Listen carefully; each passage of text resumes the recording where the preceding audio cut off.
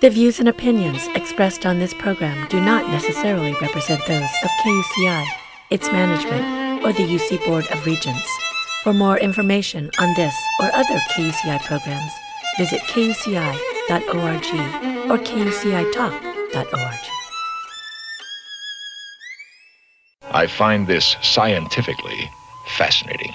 You're listening to KUCI Irvine. Disengage this computer now. Broadcasting at 88.9 FM. Hello, computer. And on the web at kuci.org. The most reliable computer ever made. And streaming through iTunes. Don't expect any mercy during the Great Robot Wars. Anteater Radio brought to you by machines. Returning to normal broadcast in 3, 2, 1.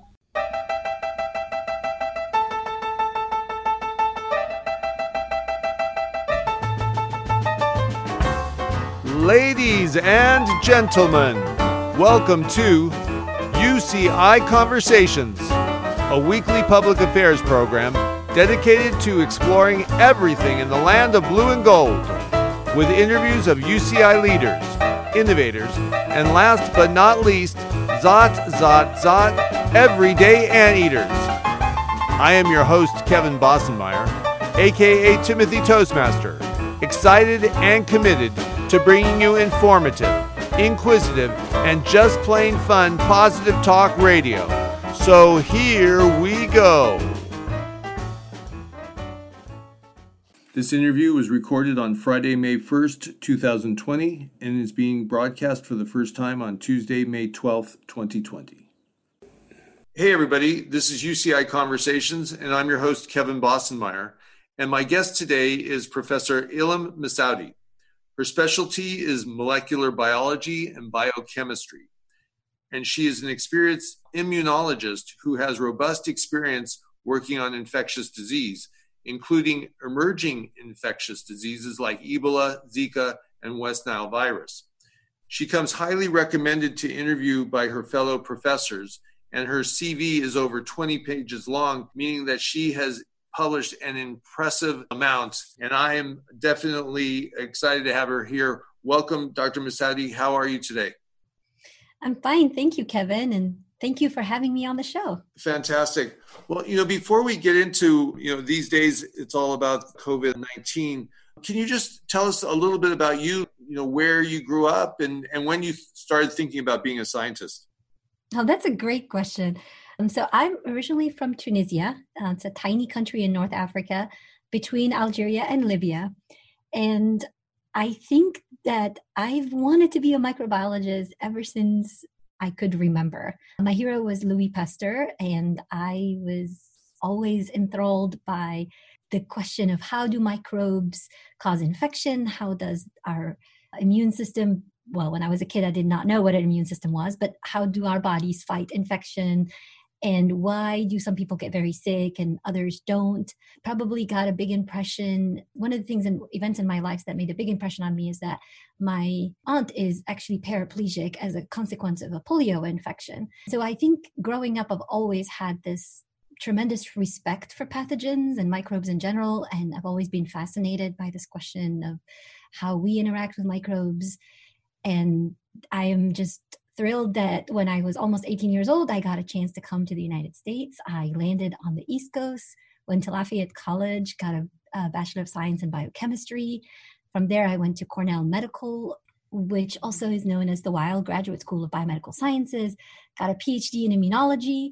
And then I traveled all the way to Portland, Oregon, where I did a postdoctoral fellowship at Oregon Health and Science University at the Vaccine and Gene Therapy Institute, learned more about the immune system, really started developing animal models and research questions centered around emerging and re-emerging viral diseases. And then I had my first faculty position at Oregon Health and Science University. Then from there moved to UC Riverside. And then in 2017 moved to UCI. And I'm very happy to be part of the Anteater family. Fantastic. Well, welcome. And what was the deciding factor to come to UCI? What was it that attracted you?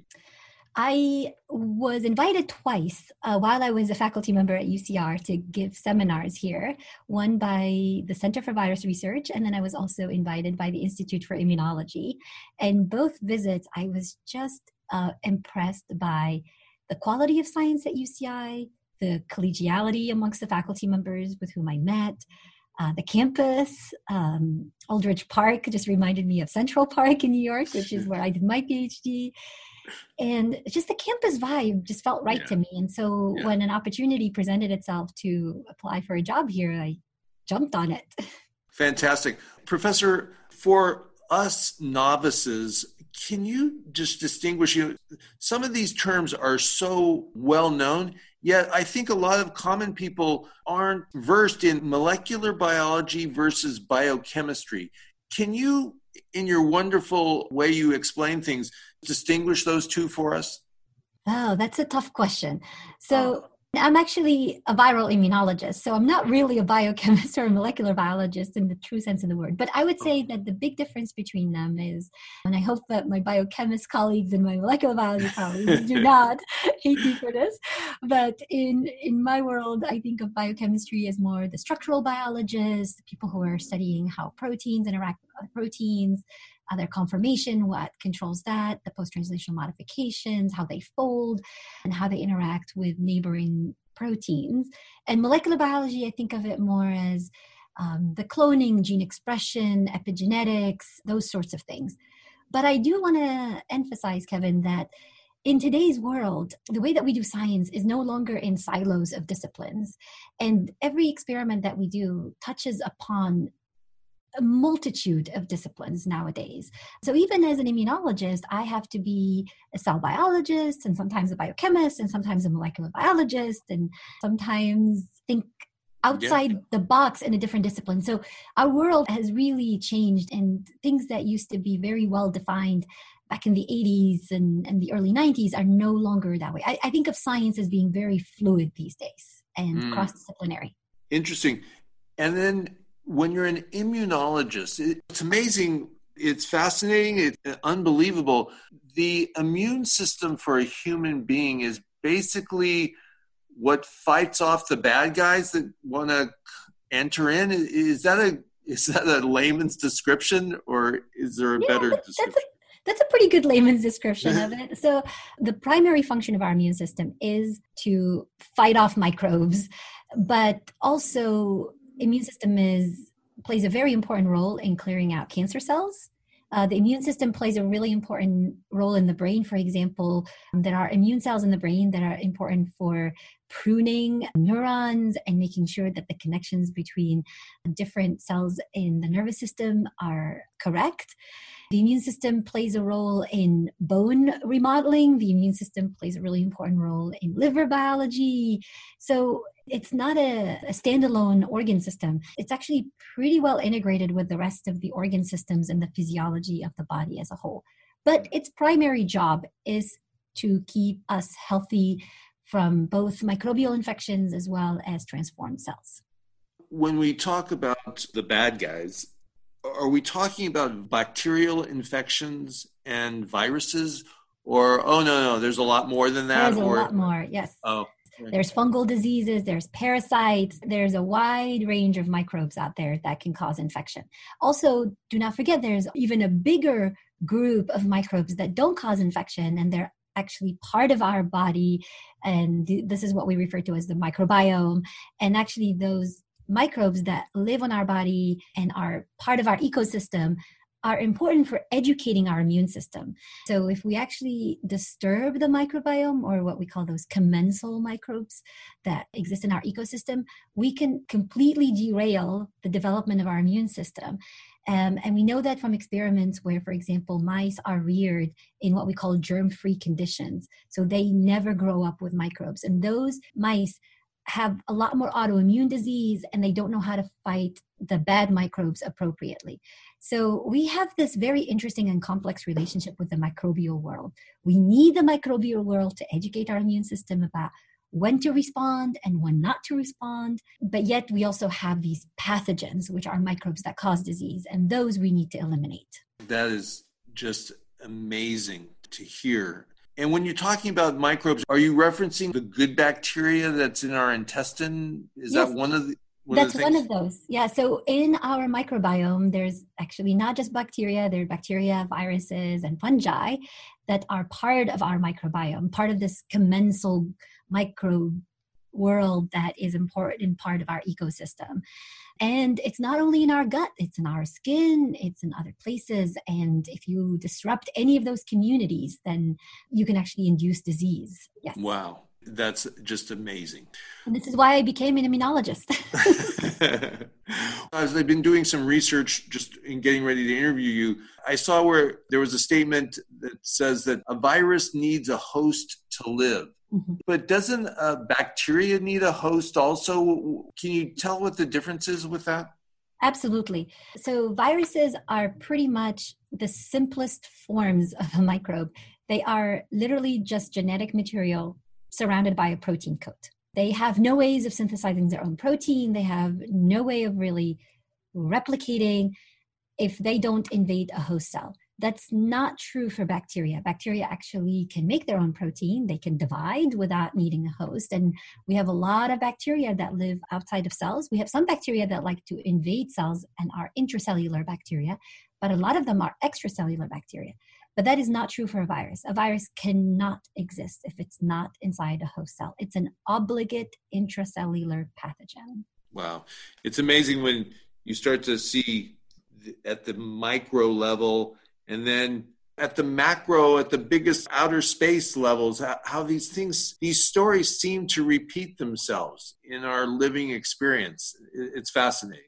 Yeah, and it gives you a whole new level of respect, right? These It does. pathogens absolutely need a host cell to replicate, so they're incredibly wimpy and not self-sufficient. And yet, look at the devastation that various viral diseases have caused throughout the times. Yes. Can you, as we now transition into COVID-19, can you tell us how you experienced it? Were you in touch with Chinese colleagues as you started to hear things about coming out of Wuhan? Can you just tell us about how things evolved for you in this story? Absolutely. This pandemic actually touches my family in multiple ways because my husband is also a pulmonologist critical care physician. So he is one of those physicians who is taking care of COVID-19 patients. Is he at UCI Medical Center by chance? No, he's actually at the Naval Hospital in Balboa Park. So he's a Navy physician, yes. Down in San Diego area? Yes. Yep. Okay, gotcha. So yes, our family talks about SARS-CoV-2 and COVID-19 probably more than the average family does. Mm-hmm. So as somebody who's always been interested in emerging viral diseases and re-emerging viral diseases, so you mentioned at the entry, at the beginning of the interview, over the years, I have studied a lot of emerging viral diseases, yellow fever, chikungunya, West Nile, peripheral interest in Zika, monkeypox, and I've had a long-standing interest in how these viruses emerge, why they emerge, what is the consequences of these infections in populations that are largely naive. And by naive, I mean in populations that have not seen these viruses before. And in January, studies started coming out indicating that there is this very strange pneumonia that was observed in cases in Wuhan, and it was caused by a coronavirus. And the scientific community has been raising alarms for a number of years that there are these bat coronaviruses that are fully capable of potentially jumping from bats into the human population, just like SARS did in the early 2000s. And so that started ringing alarm bells for me. And at first I thought, I have a lab that's currently focused on some other research projects, some viral diseases, but also research projects. I'm also a new mom. I have a baby at home. She was 3 months old in January. And I thought, okay, maybe this virus, I will sit this one out. I have a lot going on in the lab, a lot going on home front. Maybe I'll sit this one out for a little bit. But then it became very quickly apparent to me that this was not just another emerging virus. This was not going to be a localized infection. This was going to have a tremendous impact on the world as a whole. And then I felt compelled to join the forces of my colleagues who are immunologists, virologists, epidemiologists, and try to do my part to understand the disease process, help my colleagues where I could offer my expertise where I could and make a difference. And so that's how I found myself starting this research. Gotcha. Excuse me for a moment, Professor. If you joined us late, you're listening to UCI Conversations, and I'm your host, Kevin Bossenmeyer. My guest today is Dr. Ilhem Messaoudi. She's a professor in the molecular biology and biochemistry department at UCI. She has extensive experience working on infectious diseases. So, Professor, getting back, so you were called to step up. At what point were you, this is a full-born pandemic? So starting in February, I started thinking that we really need to mobilize forces. And then, of course, in March, pretty much all other research efforts in my lab have come to a halt, and all hands on deck now in terms of studying this virus and getting involved in surveillance projects and trying to understand the relationship between the virus and us, the host, trying to collect data to help my colleagues who are immunologists understand how this virus spreads, trying to understand why some people are more susceptible than others. A lot of questions. We have so many unknowns, and we just need to systematically try to address all these questions so that we can not only have a roadmap to address the current pandemic, but also hopefully a roadmap for addressing future pandemics, because we would be naive to think that this is a one-off event, that this is not going to repeat itself again. Mm-hmm. Can you describe specifically some of the things that you're involved with? Absolutely. So one of the big projects that my lab is involved in right now is surveillance studies. And what that means is understanding how this virus is spreading both in our community as well as in our healthcare providers.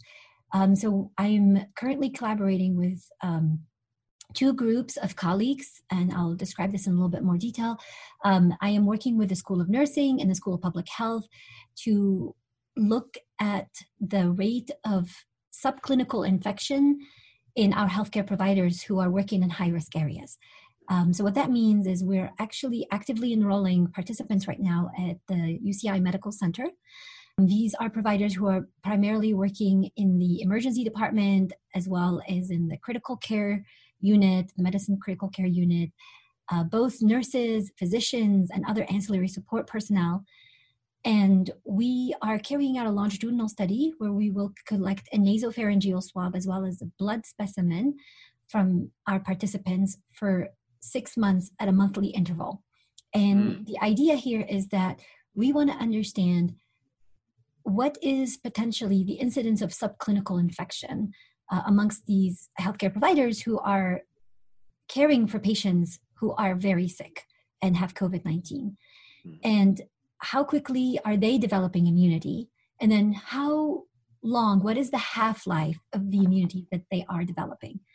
And these are important questions because, as several studies have recently pointed out, for almost every case where somebody was sick enough to require a test for SARS-CoV-2, there are approximately 50 or potentially more subjects who may not have felt bad enough to request a test or to consider having a test. Mm-hmm. So that means that there is a fair amount of what we call subclinical infection that may be occurring.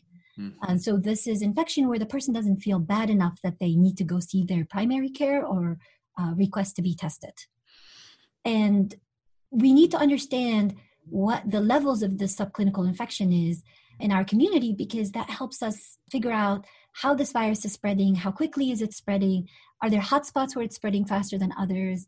All those pieces of data are very important as a community to think about how do we restart life again? How do we control, how do we implement or continue to implement these non-pharmaceutical interventions such as social distancing, which is not my favorite term to use.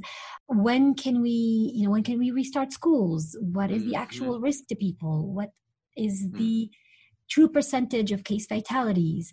What is the true percentage of people who are sick enough to require hospitalization? What are the long-term consequences of that? So we're hoping that these surveillance studies will help address some of those questions. So we have one in the healthcare providers, and then we have one out in the community, again, in collaboration with the School of Public Health and the Orange County Public Health Lab.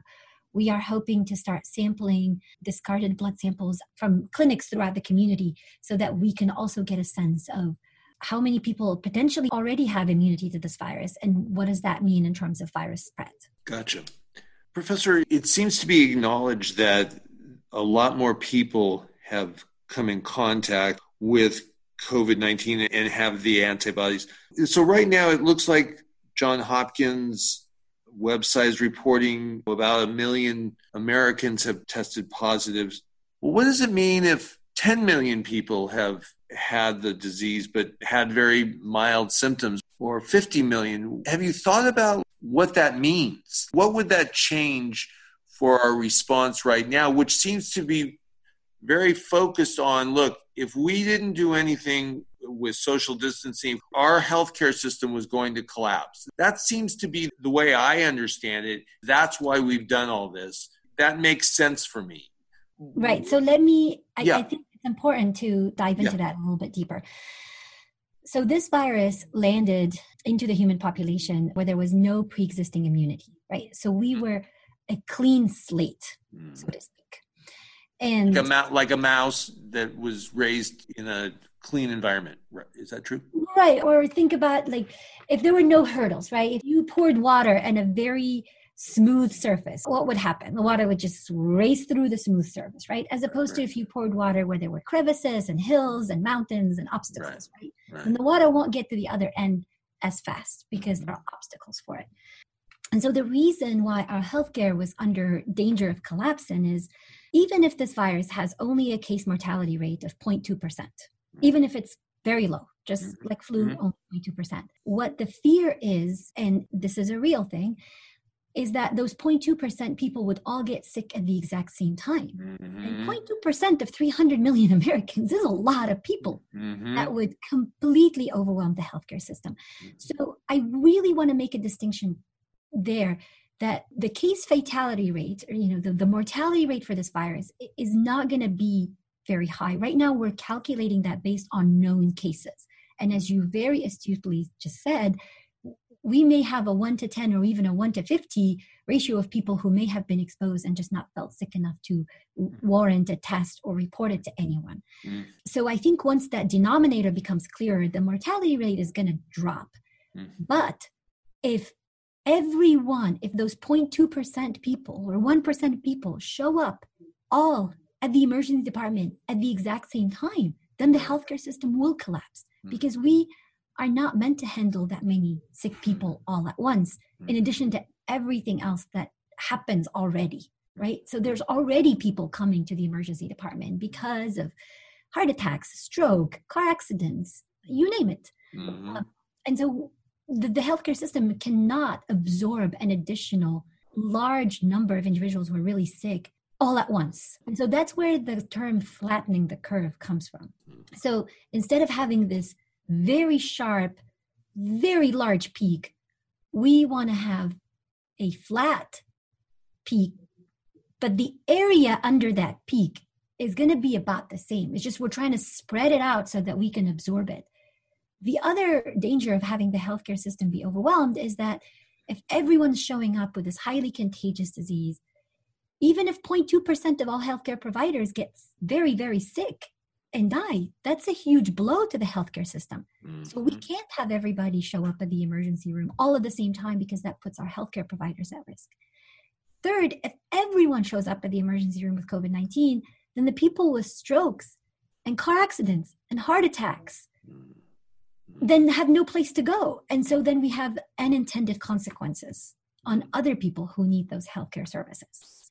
So the social distancing is a critical measure, and it's the only measure we currently have of slowing the spread of the virus. Gotcha. Does that make sense? It does. But I do think it's important to, because I think there's a lot of confusion out there that this virus is as contagious as measles and as deadly as Ebola. And I think we need to make sure that we all understand that at the end of the day, it's a small percentage of people who get really, really sick.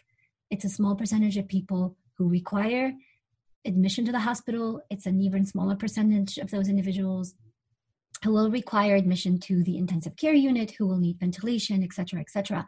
But even that relatively small percentage is a big deal, because when you have an entirely naive population, you run the risk that entire small percentage all happening all at the exact same moment. And you can see what some of those consequences look like if we look back at what happened in New York. I mean, that's an example of a healthcare system that was completely overwhelmed. If you joined us late, you're listening to UCI Conversations. I'm your host, Kevin Bossenmeyer, and my guest today is Professor of Immunology, Dr. Ilhem Messaoudi. She's part of the School of Biological Sciences. In the interview, we now explore if she has ever seen a virus quite like COVID-19. Here we go.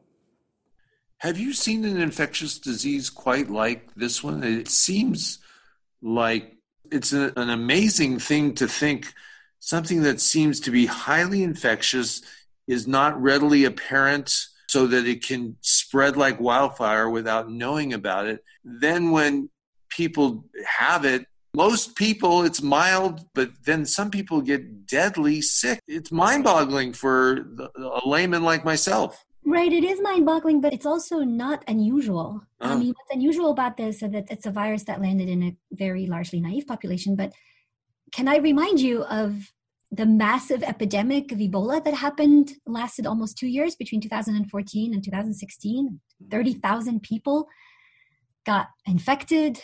Over 12,000 people died, all in largely 3 countries in West Africa. Zika, when it emerged, how many babies got microcephaly and were absolutely debilitated, all in South America? When chikungunya arrived, again, lots of morbidity in places where the population was largely naive. Yellow fever kills 30,000 people every year. Again, the mortality in N vaccine individuals of 30%.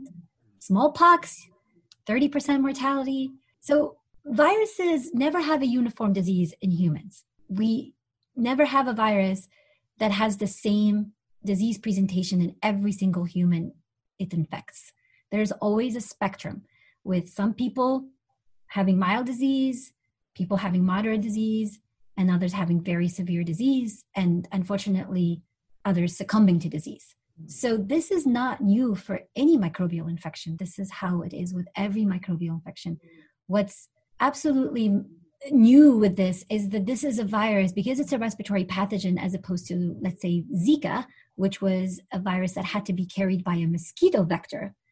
A respiratory pathogen with the amount of global travel and global trade and the population density that we have nowadays, it was just a culmination of really bad factors that led to this very rapid spread in a completely naive population, and therefore appended life as we know it. In terms of testing, are we narrowing into the necessary requirements for valid testing? This has been a great mystery to myself and to a lot of people. Boy, testing is all over the place. Some people say we need it. Some people say we don't need it. Some people say it's this one, that one, the other thing. It's hard to get anything straight. Can you shed a little light on that? I can definitely try. So when we talk about testing, we're talking about 2 different things. One form of testing is looking for the virus itself. And those are the quantitative PCRs that we talk about. So this is the nasal pharyngeal swab. We extract nucleic acids, and then we look for viral RNA in the sample. Those tests obviously are very intense. They require somebody to go in, get a nasal pharyngeal swab, extract the RNA, do the quantitative PCR, have the appropriate positive controls and negative controls so that you know for sure that you can detect virus. There are lots of challenges with that testing because it's very labor intensive. It requires specialized equipment, and looking for viral nucleic acids with the current kit from the CDC has somewhere around 25% false negative, which means there's 25% of people where there is potentially virus, the PCR is not picking that up. Those are challenges that we must overcome. Now, right now, we are easing the testing requirements. So at the beginning of this pandemic, the only people who are getting tested were people with very severe symptoms. But I now see that there are more kits available and that the testing is now being open to anyone who wants to get a test. There are lots of challenges with this test in the sense that if the nasopharyngeal swab is not done right, or if that person just happens not to be shedding that particular day, you're not going to find viral nucleic acids. You're not going to find the viral RNA. Does that mean that that person is not infected? No, that person could very well be infected. They just happen to either not get a good sample or be one of those 25% false negatives, or just not happen to be shedding that particular time with this sample. Can we do nasopharyngeal swabs on people every single day? Absolutely not. We absolutely do not have the resources to do qPCRs, which is the quantitative PCR, on everyone every day. That's not a realistic thing. So we need to find some other alternatives for that. And my husband, as a pulmonologist who has cared for some of these patients, has also told me that he's had patients who are very, very sick with classic COVID-19 symptoms, and yet they come down PCR negative for a few days before they are PCR positive. And so this virus could be replicating deeper in the lower respiratory tract or somewhere else where the nasopharyngeal swab is just not accessing the site of replication. So that's not a realistic way to do a lot of mass surveillance, right? So I can come in today, I can get the swab, I can get the qPCR, and I could be negative. It does not mean that I'm in the clear forever. We have to repeat those tests very often, and they're very challenging to repeat very often. Now, the other kind of surveillance that we can do is look for antibodies.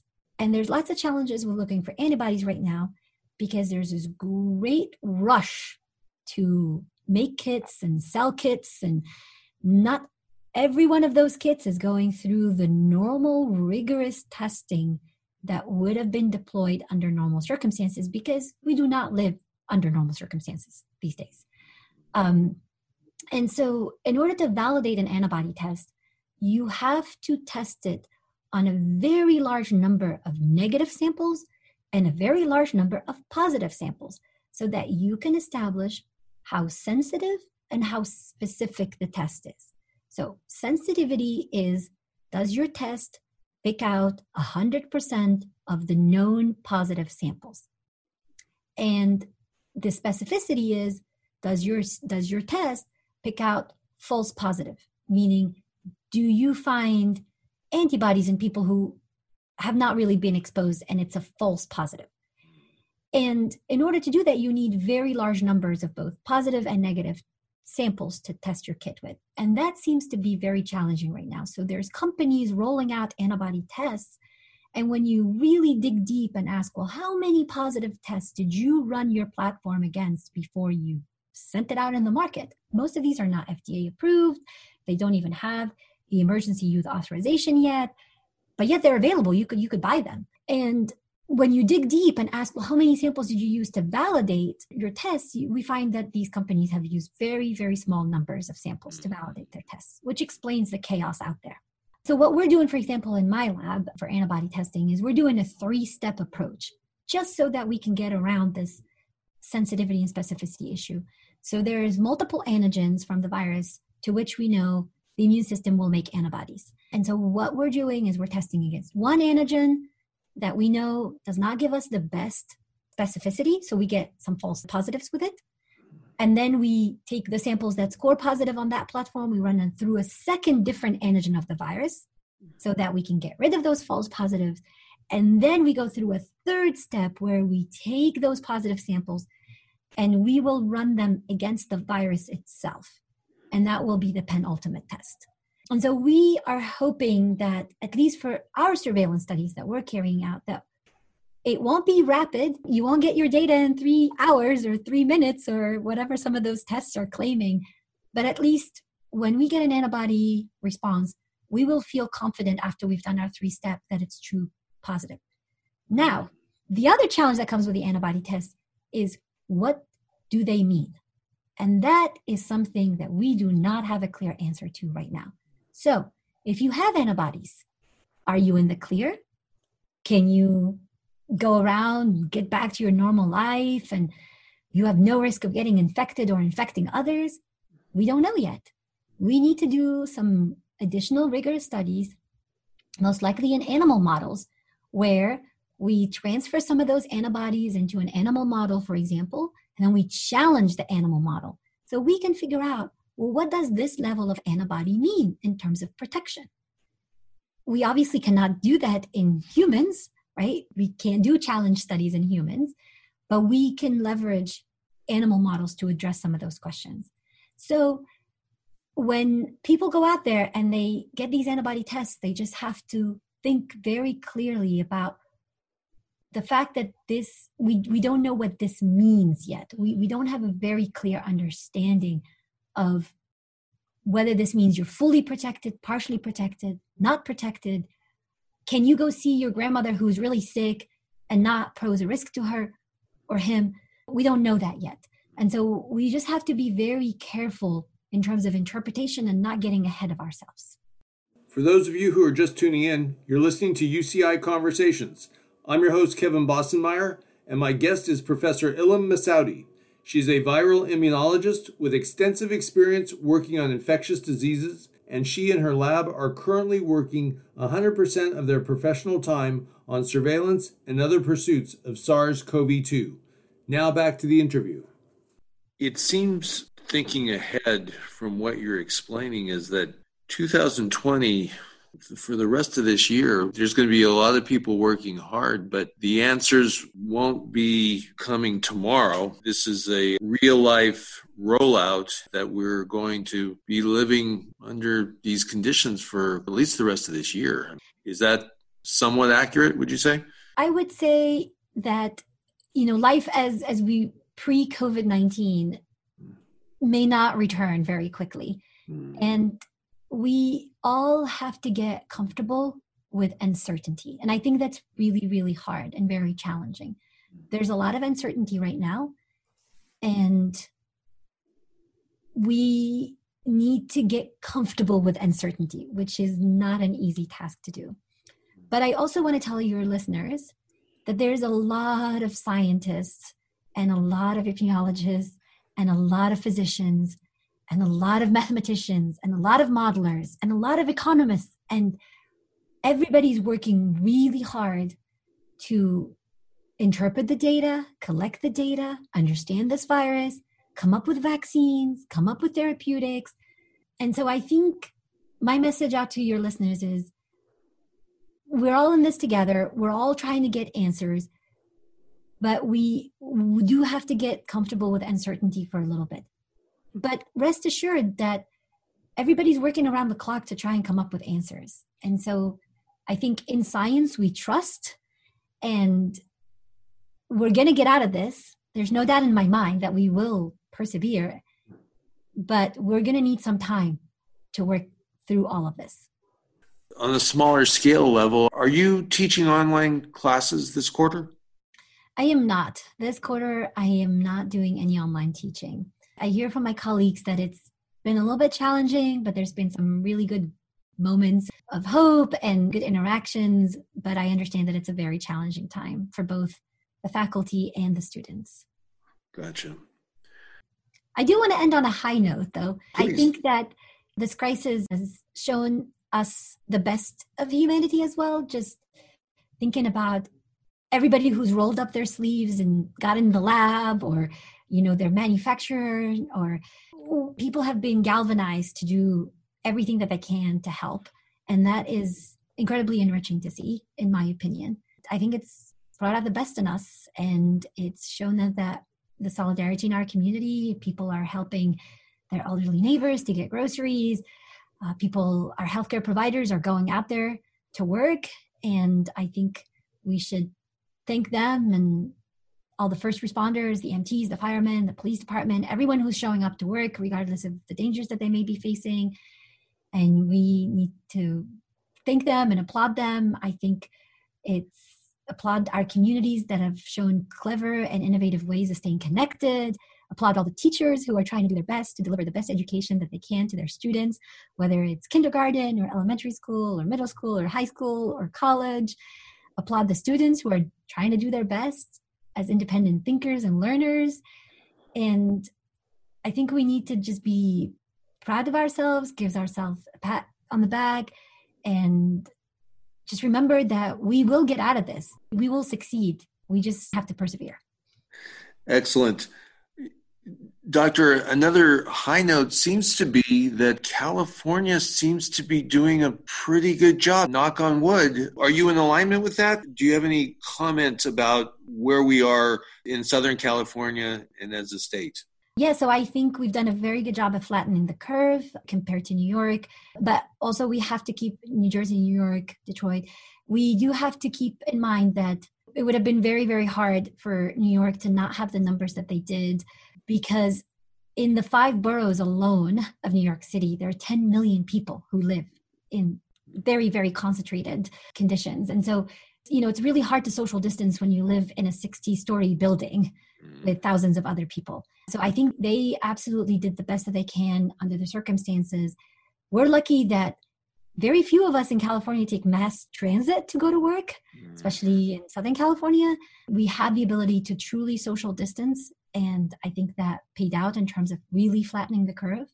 I am, though, looking at these numbers, our rate of seropositivity, which means the percentage of individuals with antibodies right now, is hovering somewhere between 2 and 4%. And that is a little concerning in the sense that if we don't have a lot of herd immunity, this virus will keep circulating until it gets to the point where there is enough people with pre-existing immunity that will act as natural speed bumps to slow the spread of this virus.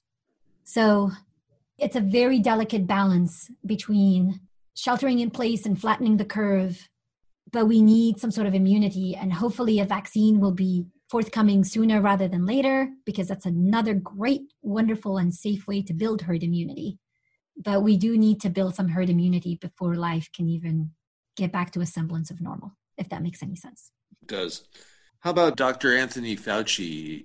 He, in my book, seems to be a terrific leader. Yes, I love the signs that say, "In Fauci we trust." Yes. Dr. Fauci has been a very steady, calm leader in these turbulent times, and I think he's wonderful, and I think he's doing a great job. Yeah, nothing but praise for Dr. Fauci. Great. Thank you very much for being on my program. I just want to humbly compliment you on your wonderful enthusiasm and love for what you do. It's contagious, and you're a great spokesman for science. Well, thank you, and I'll be happy to come back anytime. Thank you very much, Professor. All my best for your research, your work with your colleagues and students, and also with your little precious baby at home. All my best to your husband and you for the work that you're doing, and please keep it up. Thank you. Bye. Thank you again to Dr. Ilhem Messaoudi, viral immunologist at UCI's School of Biological Sciences. Professor Messaoudi came to UCI Conversations by prior guest recommendation, and she did not disappoint. Her all-hands-on-deck attitude combined with her passion for her work are a powerful combination. And don't forget, she is inspired by what she sees around her, from first responders, teachers, food servers, and she guarantees scientists are giving it their all to find a breakthrough. We will get through this. We wish her and her team all the best as they do their part to help with the national and international pandemic crisis called SARS-CoV-2. You've been listening to UCI Conversations, where every week we explore another corner of the land of blue and gold with interviews of UCI leaders, innovators, and zot, everyday anteaters.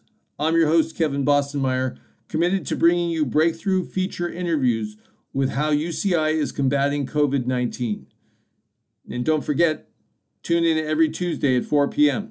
Or if you prefer, my podcast website can be found at www.bossenmeyer.com.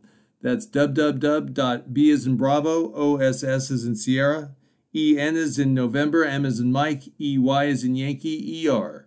www.bossenmeyer.com. And I can also be reached at my email at kboss@kuci.org. As always, thank you to blues piano man Fred Kaplan for his wonderful blues piano at the top and bottom of the show, signifying the CD. And now coming up next is Ash Kumra with Entrepreneur Nation, helping you find your path to business success. So stay tuned. You've been listening to KUCI 88.9 FM in Irvine. Don't forget, as Dr. Messaoudi would say, as well as Dr. Fauci, keep your physical distance, Wash your hands frequently for at least 20 seconds at a time. That would be 2 to 3 happy birthday to you, happy birthday to you, happy birthday, happy birthday.